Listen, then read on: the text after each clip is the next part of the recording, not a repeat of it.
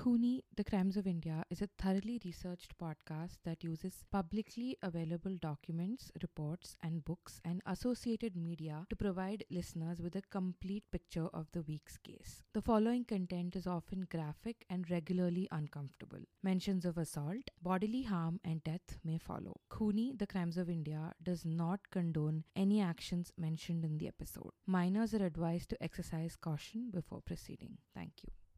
Picture this: a woman is found dead. A journalist is intrigued. The journalist puts a crew together, decides to go to her house to look into it.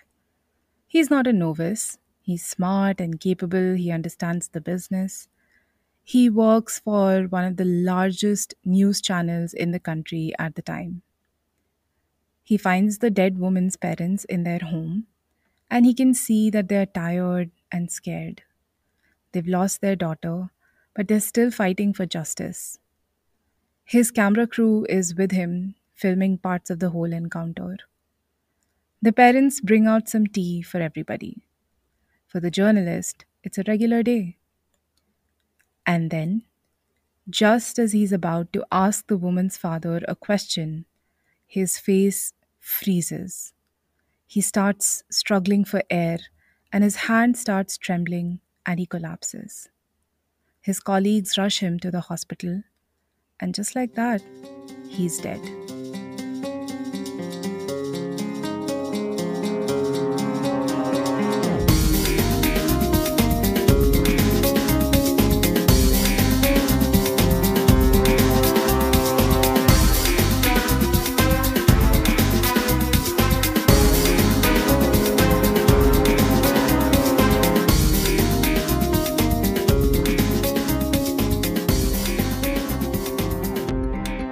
Namaste, Namaskaram. Welcome to another episode of Khuni, The Crimes of India podcast. As you all know by now, I'm Sneha and I'm in Hyderabad, and joining me online is Aditi, who's in Lucknow. We had quite the week, didn't we? Yeah, we did. Our Instagram was buzzing all throughout the week. We hit 85 in Spotify podcast in India list, and literally the second true crime podcast in that list. Yay! So, thank you so much, guys. I mean, this means a lot to us. We both have regular jobs, and although it's all currently work from home now and everything, we still literally only get time to research at odd hours of the night. And we love all the love we've been getting this week. And obviously, right from the beginning of the podcast, gives us that much needed encouragement to work harder. And honestly, I still can't believe that our little homemade and very proudly unprofessional podcast is getting so much traction. Really, Yeah. like we record with the most value for money equipment. Okay, like my mic is 5 years old, and I bought Aditi's mic with my credit card points, so you can understand what's happening here. Yeah. Yeah, and there is a lot of trial and error. Okay, like nothing is fixed until it's fixed. Yeah. So, thank you so much.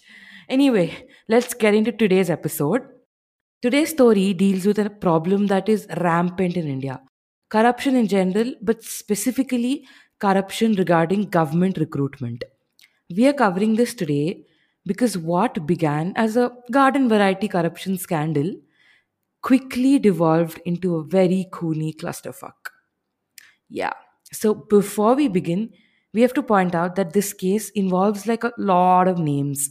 So at first we tried to keep the names to the bare minimum, but then we realized that in the interest of the story and to do complete justice to the victims, their names must be known and remembered.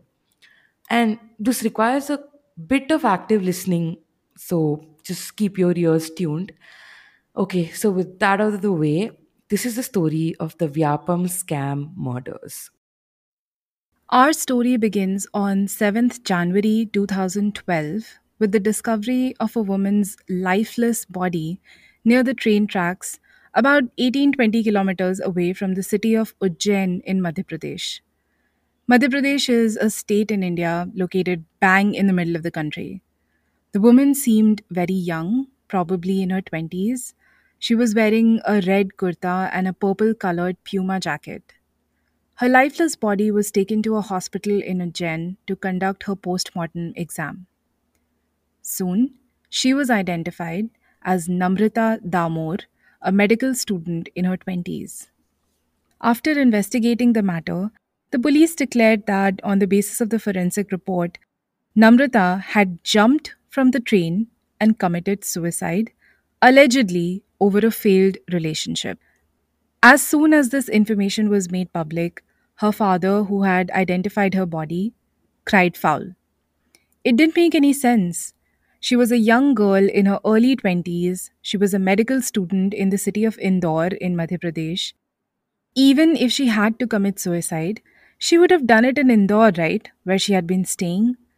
Why would she get on a train to a Jen and God knows where else and go to a completely different city? And a city where she had no reason to be in. There was no suicide note either. Look, okay, I kind of get where the father is coming from in this case, and his whole point about the train thing is quite reasonable. Okay, fine. But then we know that there are no hard and fast rules to suicide, right? I mean, many people who are suicidal seem perfectly fine on the outside, but don't leave any notes. And maybe she had a reason to be on the train, but her dad didn't know about it. And Namrata was in college. You remember what that was like, right? We went on so Yeah, many trips without people not telling their parents. of course. Remember you and the subsequent shit our friend got into. I remember these Of things. course. Yeah.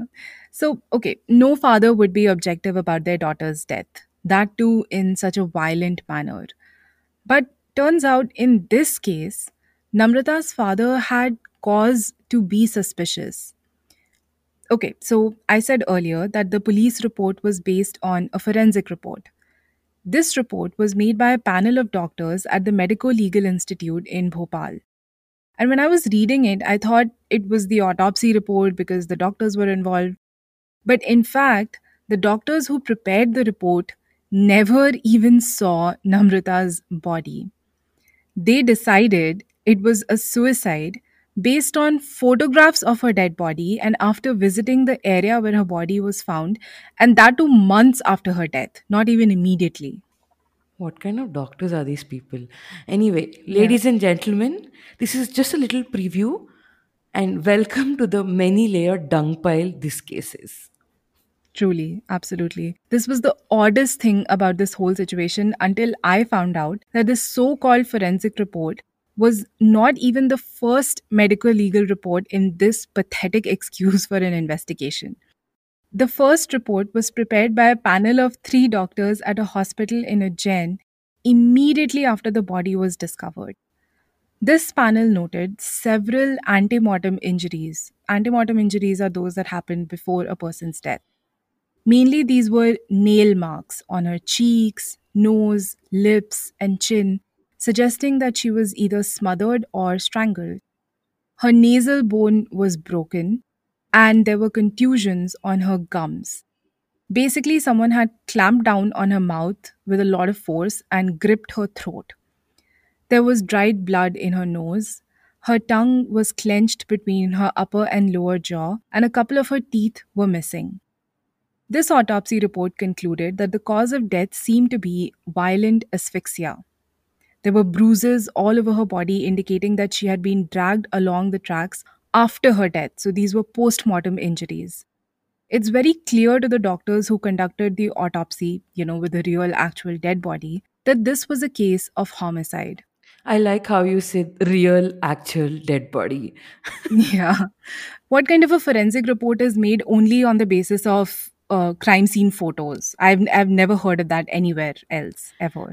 This is Madhya Pradesh police revolutionizing crime scene investigation. Yeah. So, I mean, imagine the utter shock of these doctors, okay, when days later, the police in their disclosure report completely trashed the autopsy and said that they believed that the girl had instead committed suicide. The doctors who had actually seen and examined Namrata's body were not even consulted by the second panel of doctors at the Medico Legal Institute in Bhopal. This panel had not even looked at her body. Once the police filed their extremely questionable closure report in the case, the matter ended then and there. And by the way, the case was simply brushed under the carpet. So, at the time this occurred, there was no interest in the suspicious death of a young girl. The case would remain in cold storage for another 3 years till a tenacious journalist caught wind of the whole affair. The journalist gave national limelight to Namrata's death, but not in the manner you are thinking of. So now let's skip ahead to about 3 years later, 4th of July 2015 to be precise. A 38-year-old journalist, Akshay Singh, was sitting with Namrata's father in their drawing room. Akshay was an investigative journalist with the news channel Aaj Tak, which was a major Hindi language media outlet in India. He had been working on a story since 2013, and he felt Namrata's death might be connected in some way. Now, in the living room of the Damor home, Namrata's father, Akshay, and a couple of Akshay's colleagues who had accompanied him were poring over reams of documents connected to this case. You know, all the court orders, police reports, medical reports, various petitions, etc. Akshay's colleague Rahul described what happened next. Chai was served to all the guests. Akshay had his cup close to his lips when he stopped as if to ask something. But then he immediately collapsed in his chair. His hand was trembling. He was gasping for air. Even before he could be taken to the hospital, everyone knew that he was no more. Now, the preliminary examination revealed that the cause of death was a heart attack. Okay, so unlike in Namrata's death, there are no conflicting medical reports. There were no injuries on Akshay, plus his co worker was with him the whole time and swears that no one could have poisoned their food.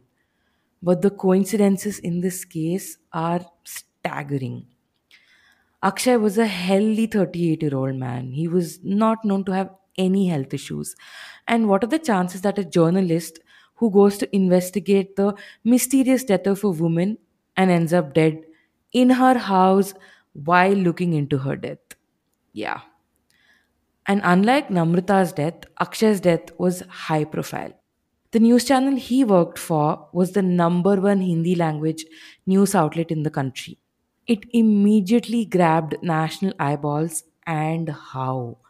Okay, his funeral was attended by high ranking dignitaries.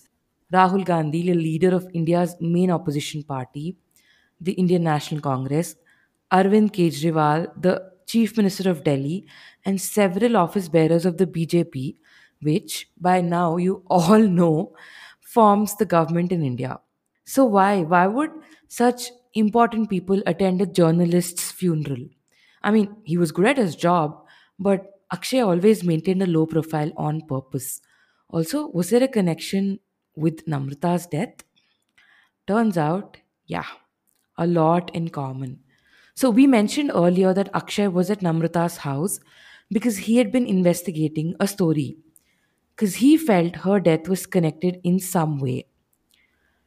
This was one bombshell of a story.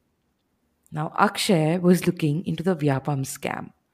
Aditi, you want to finally explain what Vyapam means at this point? Right. So, Vyapam is the professional examination board for the state of Madhya Pradesh.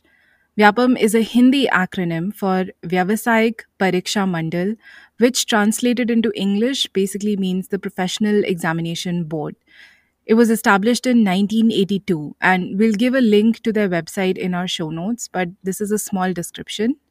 The Professional Examination Board is a self financed, autonomous, incorporated body of Madhya Pradesh state government.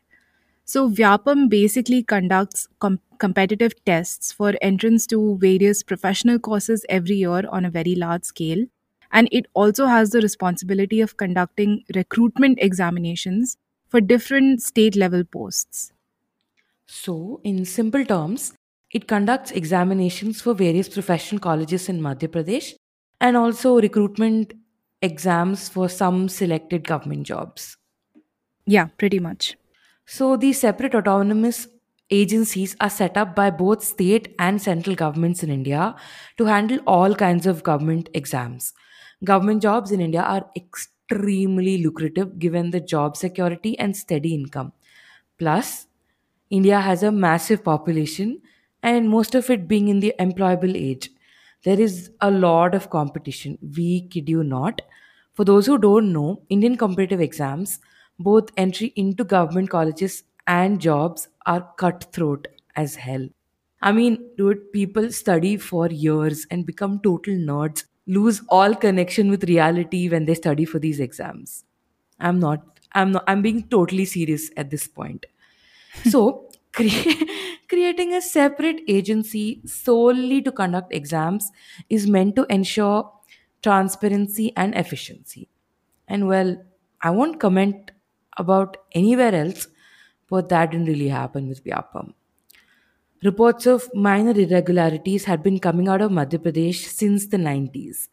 People would hear about a bunch of candidates cheating, make some arrests, and that was that. At that time, nobody was really thinking that this was a major issue, at least one that needed national attention. But that changed in 2008 when Madhya Pradesh Local Fund Audit Office for 2007 2008 found alleged financial and administrative irregularities, including unauthorized disposal of application forms worth crores of rupees at Vyapam.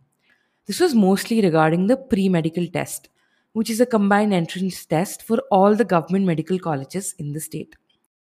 Slowly, little by little, the details of scams started trickling out. In 2009, Dr. Anand Rai, an ophthalmologist in Madhya Pradesh, filed a public interest litigation with the Madhya Pradesh High Court. December of the same year, the Chief Minister of Madhya Pradesh created a panel to probe the scam. The report of the probe came out 2 years later in 2011. This probe revealed that many medical students had gained admission into the state's medical colleges by fraud. Also, unlike what people had been thinking so far, these weren't stray incidents of cheating in tests. This was an organized racket that had been going on for 5 years. Rich students paid anywhere between 10 to 20 lakh rupees to have someone take these tests on their behalf. More than 100 students were rusticated from their colleges. So, besides impersonation, there were also a lot of other scams going on. They showed that it wasn't just an external cheating mafia that was involved, but insiders in Vyapam as well. Now, brilliant people would be paid anywhere between 25,000 to 50,000 rupees just to take the exam on behalf of actual candidates who did not have a very high chance of clearing the exam. And the actual candidate would pay a Vyapam employee to make sure that they were sitting beside this fake candidate so they could cheat off of them. Oh my god, such an intricate planned scam. Yep. In other cases, candidates would leave their OMR sheets blank and pay Vyapam insiders to fill them with correct answers. Fun fact, this is what happens in All India Bar exam.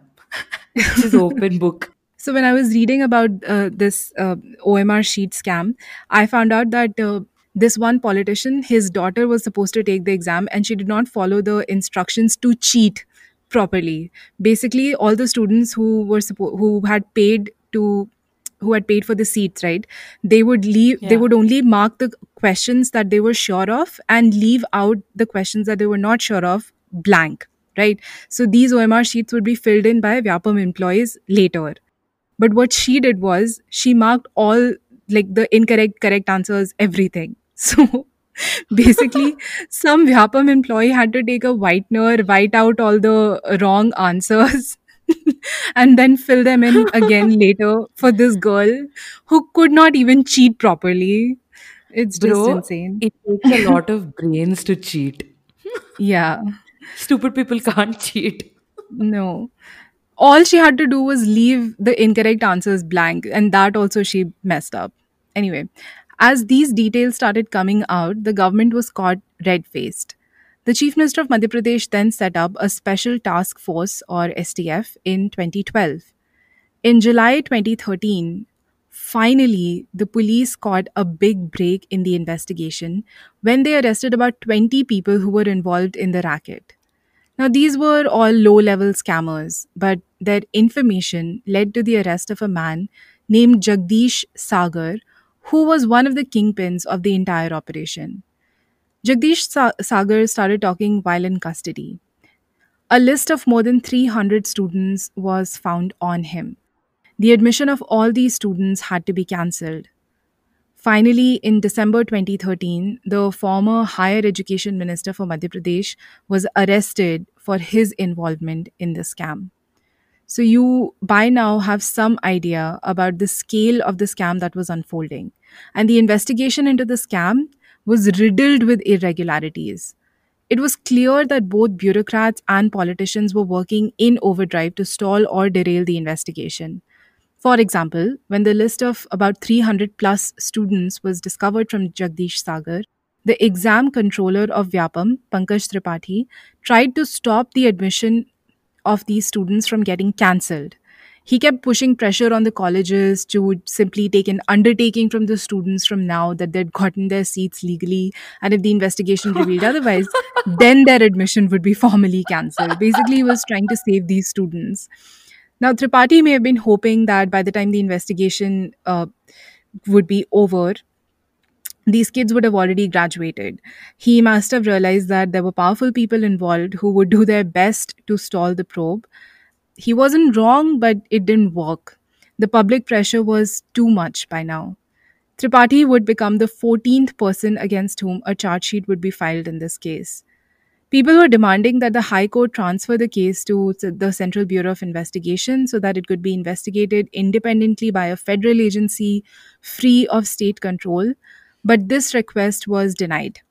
But the High Court was still concerned enough to set up a special investigation team or an SIT to oversee and supervise the Special Task Force or STF on its behalf. What? Are you telling me that the situation was so bad that not only did the state government have to create a special team to investigate this, but the High Court had to create another special team to make sure that the first special team did not fuck up? Oh, yeah, that's exactly what I'm saying. Lots of special teams involved in this case. So basically, this is a special teamception.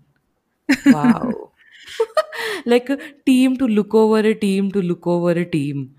And Yeah. like, and always, as always in India, after a few days, no one will even remember why the special team was formed or why they're in the special team or why they are special. Like, this is all mindfuck central, guys. It totally is. And then people also found out that the scam wasn't just limited to medical college entrance tests, but other professional courses and jobs in Madhya Pradesh government as well. In terms of monetary value alone, the scam runs into crores. So we mentioned that as the scam was unraveling and as more and more students were being discovered, their admissions were getting cancelled. In 2014, about 27 medical students were asked to quit over fraudulent exam admissions way back in 2012. And this is where we circle back to Namrata, whose death we opened the episode with. So turns out Namrata had been one of these students who had paid a lot of money to Jagdish Sagar to get admission in a medical college in Indore. Days before her death, she had been questioned about how she got admission. Her death is widely believed to have been the first casualty of this scam. And the investigation into her death is also mind boggling. First of all, as we've mentioned before, the police themselves botched up the investigation and buried the case. Then in 2015, Akshay Singh, the journalist, died in her house, which reopened interest in her case and it was submitted to CBI. Now, even after the case was given to the CBI, problems continued with the investigation. CBI first submitted their report on her death to the High Court in 2017, which was immediately trashed because it had glaring loopholes. And then this report had concluded that her death had been a suicide. So then CBI prepared another report. This time, they were far more meticulous. They tracked down all the passengers on the train from her bogie, including her co passengers. They did all these calculations about the speed of the train and what injuries would be expected if a person jumped at such speed. Then they gathered all mobile phone records. And after all this hard work, all this time, the CBI concluded that her death was, drumroll please, a suicide. Again, yeah, they ruled that this was a suicide once again. They even went ballistic on the doctors who had performed the original autopsy. These are the doctors who had actually seen the dead body. Yeah. They said that these doctors had not conducted the autopsy in a professional manner. This, by the way, opposed to the other panel of doctors who had given their report merely on the basis of some photographs. They went by the report of this second panel of doctors. Anyway, the CBI filed a closure report on Namrata's death on 23rd February 2020. The more you look into Namrata's death, the more baffling it gets. First of all, it is incredibly bizarre for the police and CBI as well to rely on a forensic report that was made without even looking at the dead body to conclude that she killed herself. So, Dr. Purohit was the lead doctor on the first autopsy, the one who said that this was homicide. He repeatedly said that suicide was highly unlikely. Both the police and later the CBI claimed that Namrata flung herself off a moving train to kill herself. So, do you remember where she was found? Yeah, about 18-20 kilometers from Ujjain, right? Right. But I read that one of her co passengers was interviewed by the police, and she said that Namrata had actually gotten off the train at Ujjain station itself. So, if this claim is true, then she wasn't even on the train when she is supposed to have been killed. Also, the suicide theory doesn't explain how she got nail marks on her face and bruising on her lips, throat, and dried blood in her nose. I mean, that shows that someone clearly had clamped down on her face with a lot of force, right? Essentially trying to strangle her. Yeah, exactly. Also, Dr. Purohit said that there were no internal injuries consistent with a person throwing themselves from a moving train. There were no fractures on her skull or ribs. What she had were a lot of antemortem injuries suggesting violent asphyxia. All her post mortem injuries were on her back, and they suggested that she had been dragged along the train tracks. Plus, another thing that the doctors noted was semen stains on her clothes. Now, the police did examine the DNA and it matched with a man called Vishal Verma. Vishal was another student who studied with Namrata at the same medical college, and he too had been accused of getting his seat by fraud in the same scandal. The police found that right before her death, Namrata had in fact called Vishal multiple times from her phone, and he had in fact been traveling with her the same night. So here is a man linked to the Vyapam scam with his DNA on her body, and he had been with her on the night of the murder. And all the police did was call him for questioning and let him go, saying that he was not their suspect at all. Look, of course they did. The police in India will say that that semen fell on her because the train was shaking and she was standing near him. And that's not all. Anand Rai was one of the whistleblowers of the Vyapam scam, and he alleged that Jagdish Sagar, one of the kingpins who was arrested earlier, had in fact been sexually exploiting Namrata. Namrata wasn't rich and probably did not have the money to pay for the seat she had gotten, so Jagdish had been asking her for sexual favors. And according to Rai, this is something he did routinely with female candidates who couldn't pay. See, this Jagdish character is something else, okay? Like, he also has a weakness for luxury gyms, gold and diamond jewelry, vintage wines, and mercs. I don't understand how a community medicine specialist from Indore is able to afford all this stuff at the same time. Oh, also, apparently, he told the police that he sleeps on a mattress stuffed with cash. What is this fellow, dude? Some Pablo Escobar or something? What is happening? Yeah. So forget all that, Baba. In one of the articles I read, his own family, his father and brother, are calling him a greedy land shark. Apparently, he forced his family members to transfer land to him for even small sums of money. Like if his family members needed even a few thousand rupees urgently, he would make them sign over their land for it as security and he would not give them back. He did that to his own father and brother. and extended family members. And the community medicine tag is just a facade, okay? All this money comes from shady transactions and hustles. Vyapam wasn't his first or only hustle. He opened a hospital in his native village. He told everyone there that all they need to do is deposit 400 rupees as a one time payment, and they would get free treatment for the rest of the year. And people did it. It seemed reasonable. And then, after taking all their money, he shut down the hospital and just ran. And mind you, this is a rural area. Most people are poor, but he still had no moral compunctions fleecing them. What? Really? No moral compunctions? Really, Aditi? Wow. Yeah, I get your point. Moving on. So, Jagdish is suspected in Namrata's murder, which begs the question, what did she know? And more importantly, who was she going to tell? We know that she had been questioned about her role in the scam, so maybe she was going to talk to the police. If she was close to Jagdish, it is possible that she could have implicated him as well.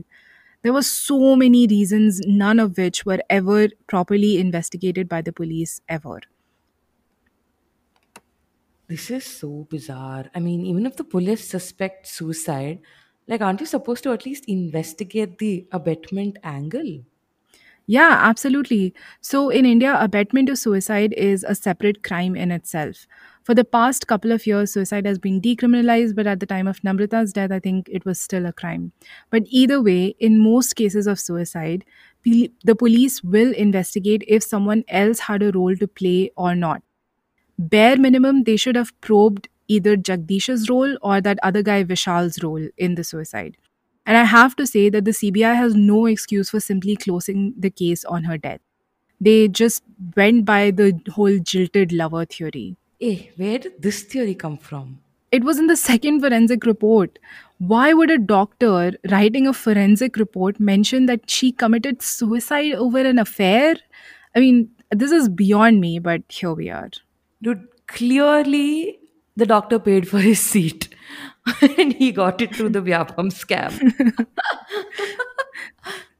We are laughing, but actually, it became a massive healthcare issue in Madhya Pradesh. There were so many doctors who had gotten seats in medical colleges by fraud. They all graduated. They all became doctors. Some of them got government jobs as doctors in the Madhya Pradesh government. Who knows? Maybe that also by fraud. So it created a massive public health crisis in Madhya Pradesh. I'm sure. Yeah. So it just feels like the second forensic report said whatever certain people wanted it to say. Of all the Vyapam deaths, and there are about 46 suspected deaths associated with the scam, this one haunts the most. I mean, I went into this rabbit hole for a few hours trying to see what different people said about her. It was intense. I mean, Yeah, and to think that her death had been conveniently brushed under the carpet, right? See, we couldn't have known about it had it not been for Akshay Singh dying 3 years later in her house while investigating her death. Yeah, and the week that Akshay died was a bloody one. So, the very next day, a man called Dr. Arun Sharma was found dead in his hotel room in Delhi. The police discovered an almost empty bottle of alcohol and a strip of antidepressants in his room. He had also vomited, indicating that he had been drinking heavily the previous night. This man was the dean of a medical college at Jabalpur and had been compiling a list of students who had gained admission into the college by fraud. Prima facie, the Delhi police said that his death was not suspicious and was chalked up to alcoholism. Okay, fine. This is still fine. But before we jump to that conclusion, let's talk about another death. Only a year earlier, in 2014, a man named Dr. D.K. Sakale had been found dead. This was another death chalked up to suicide. Dr. Sakale had been looking into students who had gotten admission by fraud. He had told some of the students, in fact, to quit their courses. And not just that, Sakale was Dr. Arun Sharma's predecessor and his close friend. The circumstances around his death were very mysterious as well. His body had been found burnt on the front lawn of his house. Yeah. And then the police said that he had committed suicide by immolating himself. Yeah. Take a moment to think about this, okay? Imagine you're a doctor. You have access to all kinds of drugs at your disposal. If you're suicidal, won't it be easier to simply overdose and die a quick and painless death? Why burn yourself? I mean, what kind of a masochist do you have to be to burn yourself? And also, if he had burnt himself on his front lawn, wouldn't his neighbors have noticed a burning, flailing man next to their house and done something about it? Plus, the police never say anything about the surroundings.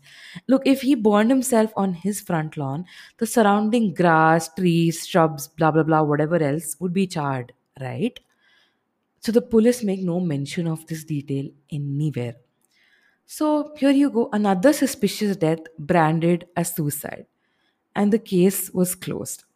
And there is no further information on the Arun Sharma death either. Last we heard, he was being investigated by the Special Task Force for Vyapam as a related death, but we don't know the outcome till date. So here, let's just recap. So far, in a week, in July 2015, two people died. Akshay, the journalist, and Arun Sharma, the dean of the medical college, both with links to the Vyapam scam. And on 6th July, immediately the next day after Arun Sharma's death, another Vyapam death was reported. A young female police trainee who had been recruited via Vyapam was found drowned in a pond near her training academy. Her death was also ruled a suicide. Her father told the journalist that she had only took her life because she was being harassed for money by her husband. He said that her death could not be linked to Vyapam because she had not cheated on her test. We can take father at face value. We know the police did. But come on. Three Vyapam related deaths, one after another, on three consecutive dates. At some point, we have to stop looking at these deaths as mere coincidences. I mean, we don't have to be a crazy tinfoil wearing conspiracy nut job to make the connections here, right? Right, Aditi? Yep. And it wasn't just these people either. The list of suspicious deaths was growing at an alarming pace. A constable named Sanjay Singh Yadav was supposed to testify in the High Court on 9th July 2015. So, immediately after these deaths that we talked about till now, a constable named Sanjay Singh Yadav was supposed to testify in the High Court on 9th July 2015. The Special Task Force instead submitted a report to the High Court saying that the, wait for it, constable had in fact passed away 2 months before. Yeah, this also happened. Apparently, he died from hepatitis B, and it was unrelated to the scam itself. But once again, you have to marvel at the coincidence. You can't have so many coincidences. Like, that's not how life works. This also calls into question the work of the special task force that they didn't inform the court about the death of a key witness till the day he was supposed to testify. How does this even happen? And just to remind you all, so far, there is not just a special task force, but also a special investigation team overseeing the special task force on behalf of the High Court. Remember task forceception? Clearly, that's not working. If this level of oversight is not enough to prevent such idiotic mistakes, we don't know what is. The pattern of multiple deaths in a rapid succession was repeated again and again during the investigation. For example, take another case. Take the case of Narendra Tomar and Rajendra Arya. They were both accused in the Vyapam scam. Narendra Tomar had arranged for fake candidates to write the entrance exam in place of the actual ones. Tomar was already in jail. He started complaining of chest pain at night.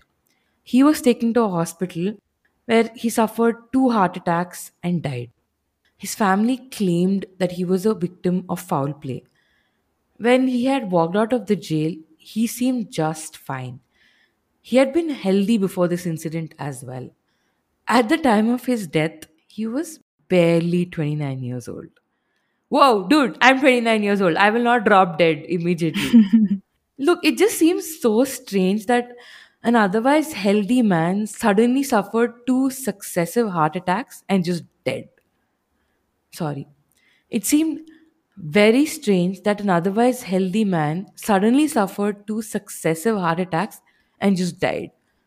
Tomar became the 24th casualty linked to the scam.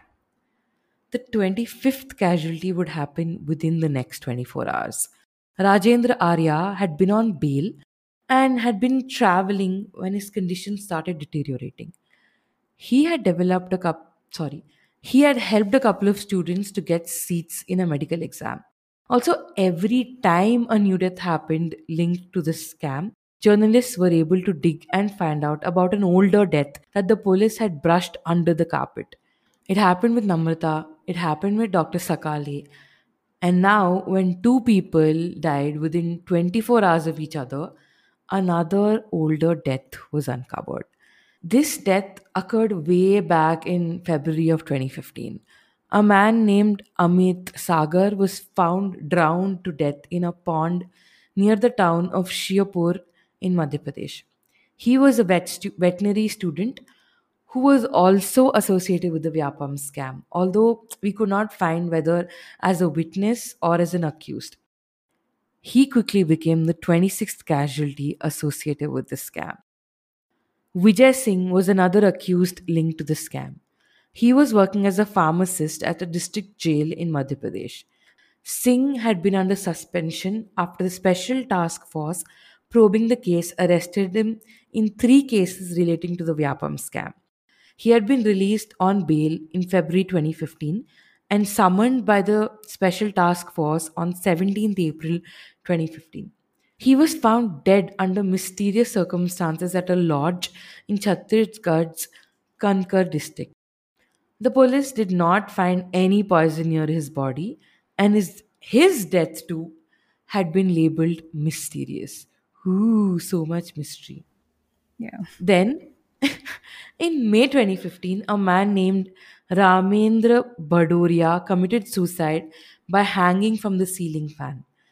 Well, as you know by now, like in most cases associated with this scam, the police's default position was to downplay the whole thing. They said that Badoria had killed himself over a failed love affair. But Vyapam whistleblowers and his family claim that he was being pressurized by scamsters associated with Vyapam. He had been a 2007 batch medical student who had been accused of fraud just like Namrata and the others. His employment was being terminated. The biggest problem with Badoria's suicide was that now it was difficult to establish who the middlemen were or even who the top bosses were. The police kept this case on the back burner as well. Tragedy struck this family a second time within a couple of days because Badoria's mother also committed suicide by drinking acid.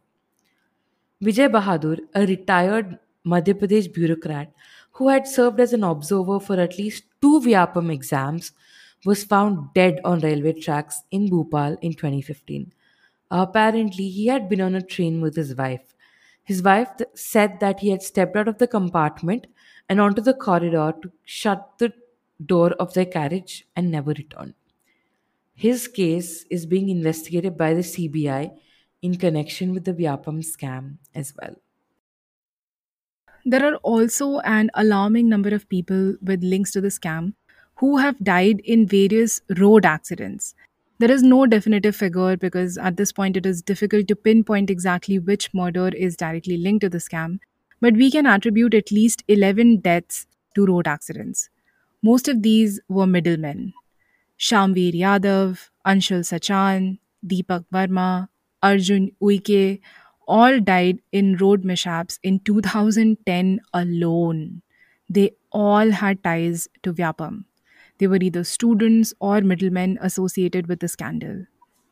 Perhaps the most high profile death after Namrata and Akshay Singh would be that of Shailesh Yadav, And his death should give you some idea of the extent of the scam again. Shailesh wasn't just another middleman or a student associated with Vyapam.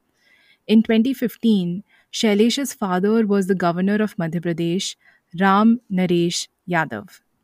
Not just that, Ram Naresh Yadav had been a former chief minister of the state of Uttar Pradesh as well. So Shailesh was mad connected in politics, and he had used his connections during the Vyapam scam as well. Shailesh had been accused of taking bribes from 10 applicants appearing for the contractual teachers examination in Madhya Pradesh. He was under investigation for his role at the time of his death. So Shailesh had been found dead at his mansion in my hometown of Lucknow. His domestic help had discovered his lifeless remains. Blood was oozing from his ears, and the help immediately informed Shailesh's wife, who called the doctor. Initially, it seemed that he had suffered from a brain hemorrhage, but the autopsy failed to give a certain cause of death. The doctors who conducted the postmortem decided to preserve the viscera and the heart, suspecting the presence of a poison like material inside Yadav's body. They suspected poison because his body had turned blue in color. The postmortem report also mentioned an injury above the right eyebrow and nose and bruises on the right palm and feet, but couldn't definitively say whether these were the causes of death. Though the report did not say that the injury could have caused death, it, however, could not ascertain the cause of this injury either. His family maintains that the death was natural. After all, Yadav was almost 50, he was a diabetic, and he was under a lot of stress. His property was going to be attached in connection with his involvement in the scam. He had been summoned for questioning in front of the magistrate. So, is the family deliberately trying to downplay the death? I mean, by this point, it's becoming quite clear to everybody involved that the people linked to this case were dropping like flies. Look, I just don't understand why they're not hounding the CBI for a thorough investigation into the matter. I mean, he clearly could have been poisoned, right? The autopsy could not confirm natural causes. Yeah, it baffles me too. Actually, the position of the families is a difficult one. On one hand, they don't want to admit that the family member who just died was linked with a corruption scandal. This is especially true of families who were victims, where the victims were students who had been accused of cheating their way into medical colleges and government posts. I mean, who would want to admit that? Even Namrata's father maintains that his daughter had not cheated, even though her name was on the list. See, I think there's also that element of fear, okay? If you see that people with the slightest link to the scam are ending up dead, you wouldn't want to be next. So, and it's all, another reason is probably they were being threatened. I don't know. Yeah, very possible. I mentioned the governor of Madhya Pradesh, right? So you want to know another big name linked to the scam? Please tell. Yes, yes. The current chief minister of Madhya Pradesh himself, Mr. Shivraj Singh Chauhan of the Bharatiya Janata Party or BJP. Shocker, dude. Oh my god. That was totally like sarcastic shock, by the way. Like, just Yeah, we clarifying. get it. So the story of how Chauhan's involvement was detected is actually fascinating. It begins with an ordinary systems analyst employed at Vyapam, a man named Nitin Mohindra. So, earlier on in the episode, we talked a bit about how the scam was actually carried out. We talked about how seating arrangements were altered to make sure that real candidates were sitting next to imposters so they could cheat. Also, how OMR sheets were left blank by students and were later filled in by insiders at Vyapam. So, both these are automated procedures meant to ensure transparency and restrict human interface. Unless, of course, you are the guy responsible for these systems. Mohindra was the man making the magic happen behind the scenes at Vyapam. He was the Vyapam insider helping Jagdish Sagar, the original kingpin of the scam. So, as the systems analyst, he had access to answer sheets, seating arrangements, and he had the means to provide these services to students who were willing to pay. He was getting paid upwards of 25,000 rupees per student for exams ranging from medical entrance tests to recruitment exams for various government posts.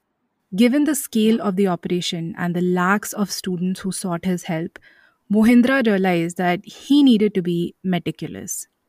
So he maintained an Excel sheet with the names of the students he had helped, along with the names of the people who had recommended them to him. And the latter included big names like Uma Bharti, who was once a cabinet minister in the central government. This Excel sheet, along with other information about the scam, was all on a hard drive.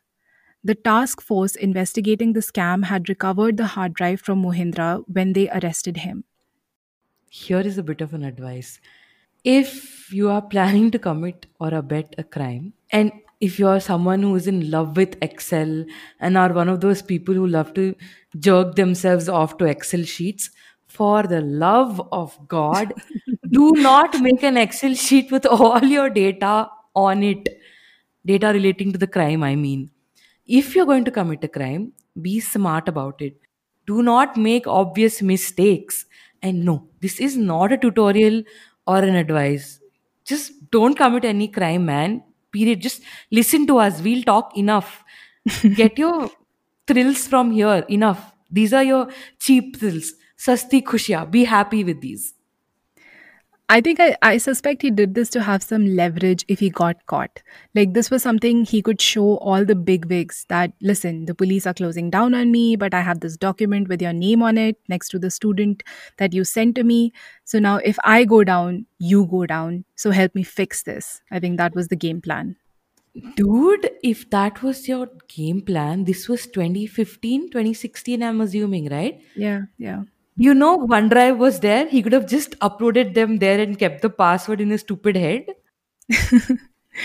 So, when the police had the drive, they approached a private tech firm based in Madhya Pradesh owned by a cybersecurity expert called Prashant Pandey. Now, Prashant had worked with government investigations before, both with the police and the revenue department. So, they go to Prashant and they ask him for an SATA cable, or a serial advanced technology attachment cable, which connects hard drives to the motherboard. Please don't ask me why the police didn't have their own. I do not know the answer to that question. Honey, have you seen a Thana? Have you been to one? If they have proper toilets, I'll be surprised. Yeah. Anyway, the police officer who went to collect the cable asked Prashant to make sure that the cable worked. So Prashant hooked up this drive with the cable to his own computer, and the computer automatically started to make a mirror image of the Excel sheet on the drive, and that was that. So, in the meantime, the Congress party, which was in opposition, released phone records from the Madhya Pradesh chief minister's residence, allegedly made by Sadhna Singh, who was the wife of Shivraj Singh Chauhan. These records showed that about 139 calls were made to Mohindra and other kingpins of the scam. Yeah, there were more than one. And inexplicably, Prashant was the one who was arrested because the police said that he had leaked these records for money. Now, Prashant maintains his innocence, and once Prashant got out on bail, he decided to become whistleblower to prove his innocence and to prove that he was being made a scapegoat. So he comes home, he pulls up the mirror image of the Excel sheet that was on his computer. He compares it to the Excel sheet in police custody, the one confiscated from Mohindra. And actually, by this time, the Excel sheet was in CBI custody because the case had finally been handed over to CBI. So he managed to prove that the CBI had in fact deleted certain entries from the Excel sheet. These entries are all related to the chief minister and his wife.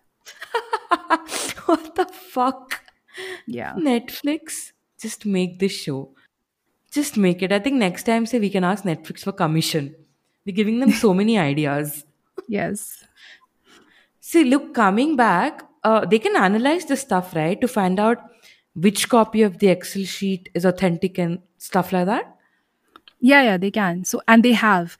Mohindra's version was certified authentic by a government lab in Gujarat, and Prashant's copy was submitted to a private lab in Bangalore. And both labs have said that their respective copies are authentic. So, we need a tiebreaker now, I guess. What the shit? I want to make an Excel sheet with all the chutiapa that happened in this case. Yeah. Okay, so just FYI, Shivraj Singh Chauhan has been given a clean sheet by the CBI for his role in the Vyapam scam. Surprise, surprise. But two things should be kept in mind. First of all, CBI is a federal agency which is controlled by the political party in power at the center. It is not an autonomous body. In 2015, BJP was the party at the center. So Chauhan, being a BJP man, was definitely being protected. That possibility could not be ruled out. Secondly, even if Chauhan was exonerated personally for his role, he was the chief minister. And between 2008 and 2012, he was handling the medical education portfolio in Madhya Pradesh government. This whole scam went down on his watch. For years, people were dropping like flies all over Madhya Pradesh, and the police were too busy either labeling them all suicide or natural causes or alcohol poisoning or road accidents and closing those cases. It took a lot of prodding for Chauhan to even establish the task force. Even when the task force was established, his government kept denying that almost 46 people died as a result of the scam over and over again. No, really. It got so bad that they printed out a pamphlet titled Vyapam Propaganda and Reality. The 23-page booklet, which the state government distributed widely in Madhya Pradesh and Delhi, praises Chauhan's administration for its swift and decisive action in appointing a police task force to investigate the case and reviews each fatality alleged to be connected to Vyapam in succinct paragraphs, nearly all of which end with some variation on the following phrase: the family has not expressed any doubt about his death so far. This is not true, by the way. Many families have cried foul over the deaths of their family members. Many have done that. This is just Yeah, whitewashing. dude, who will keep quiet? This is called gaslighting. Seems Yeah. to be like a BJP modus operandi. Anyway, so this book also considers the deaths of 31 people. Apparently, 11 died in road accidents, 5 allegedly committed suicide, 2 drowned in ponds, and 3 lost their lives to quote unquote excessive liquor consumption. All of which have come under suspicion precisely because of the apparent reluctance of the state police to investigate any of the deaths allegedly connected to this scandal. Basically, the government stance is look, people die, shit happens, or shit happens, people die. This is not on us. Let's move on. Pretty please. Same attitude our government is showing right now with respect to COVID.